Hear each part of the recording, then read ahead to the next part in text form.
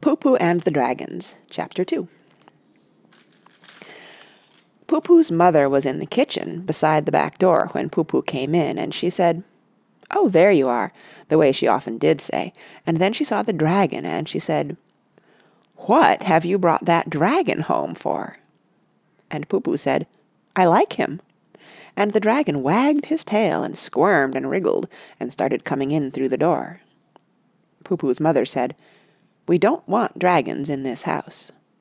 And Poo-Poo said, "But he's a very nice dragon." And Poo-Poo's mother said, "All the same, I don't want him in this house." Then Poo-Poo's father came out, and he stopped and looked at the dragon as he squirmed and wriggled halfway through the door. Poo-Poo's brought a dragon home with him," said Poo-Poo's mother. "That's what it looks like," said Poo-Poo's father. "Where did you find him, son?" "He was on a vacant lot beside the house of the man who mends chimney pots," said Poo-Poo. Mr. But Poo-Poo could not remember the name of the man who constructed chimney pots. I wonder if you can.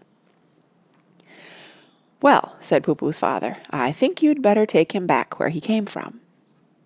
"Oh," said Poo-Poo, disappointed, "but I don't think he could possibly get up the pipe." "Up the pipe?" said Poo-Poo's father. "Well, that was the way we came," said Poo-Poo. This time it was Poo-Poo's father who said, "Oh," and he felt in his pockets and brought out a cigarette, and then he began to look for a match, and he felt first in his trouser pockets and then in his coat pockets, and then he began to look around the room, and as he did that the dragon opened his mouth with a click like a cigarette lighter, and a long flame came out of his mouth, the way it does with dragons. "That's very convenient," said Poo-Poo's father, lighting his cigarette. And the dragon shut his mouth and put the flame out, and wagged his tail with pleasure. "There, you see," said Poo-Poo. "Can't I keep him?" "Not if you're mother," said Poo-Poo's father. "And don't you expect me to go into any argument about it, because I've got all that lawn to mow, and I'm not in a fit state to argue." And then Poo-Poo's father looked out of the kitchen window, and he stopped suddenly, and he took his cigarette out of his mouth, and he said, "My golly!"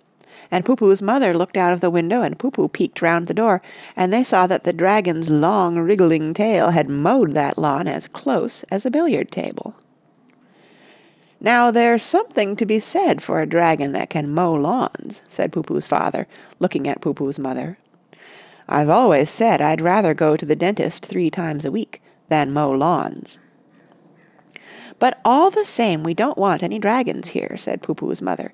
"He'd only mean a lot of work and bother." And while she said this, the front half of the dragon that was in the kitchen door went on squirming and wriggling, first this way and then the other. "You see," said Poo-Poo's mother, "I just couldn't have a dragon in the house who did that." But then she looked, and she saw that the floor that the dragon had been wriggling on was polished up by the dragon's wriggle so brightly that you could see your face in it without stooping. "Well," said Poo-Poo's mother, "that's very nice, but—" "I'm sure he'll work very hard," said Poo-Poo. "Please let me keep him." "Oh, very well," said Poo-Poo's mother. And Poo-Poo began to jump about the floor, and the dragon began to wriggle harder than ever, until Poo-Poo's mother had to say, "Now stop it this minute." "What shall we call him?" asked Poo-Poo. "Well," said Poo-Poo's father, "do you remember that he was a very clever man? He looks as if his name was Horatio." And he had no sooner said the name when the dragon nodded and smiled and was just going to start wriggling all over again, when he remembered Poo-Poo's mother and left off hurriedly. "Yes," said Poo-Poo's father, "that's it. Horatio Heaviside Dragon. It's quite a good name." If I were you, I should try to remember what the dragon's name is.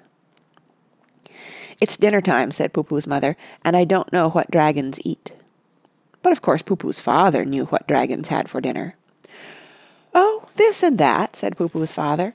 On Tuesdays, they have to have the other thing, and on Fridays, they have to have something else, and on Sundays, it's just as well to give them something different, and you must think up something new for Mondays and Wednesdays. On Saturdays, it doesn't matter much, and on Thursdays, they'll eat anything that's going." "Well, that's all right then," said Poo-Poo's mother. "We'd better have dinner right away."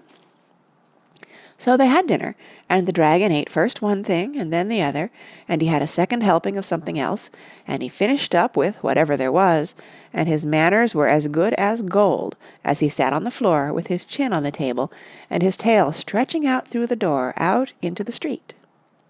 And every time they called him Horatio (I hope you remember what his other names were), he nodded and smiled.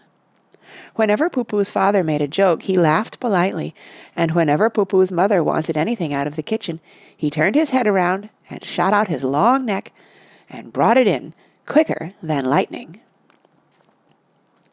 End of Chapter 2, read by Kara Schallenberg, www.kray.org, on Tuesday, July 9th, 2013, in San Diego, California.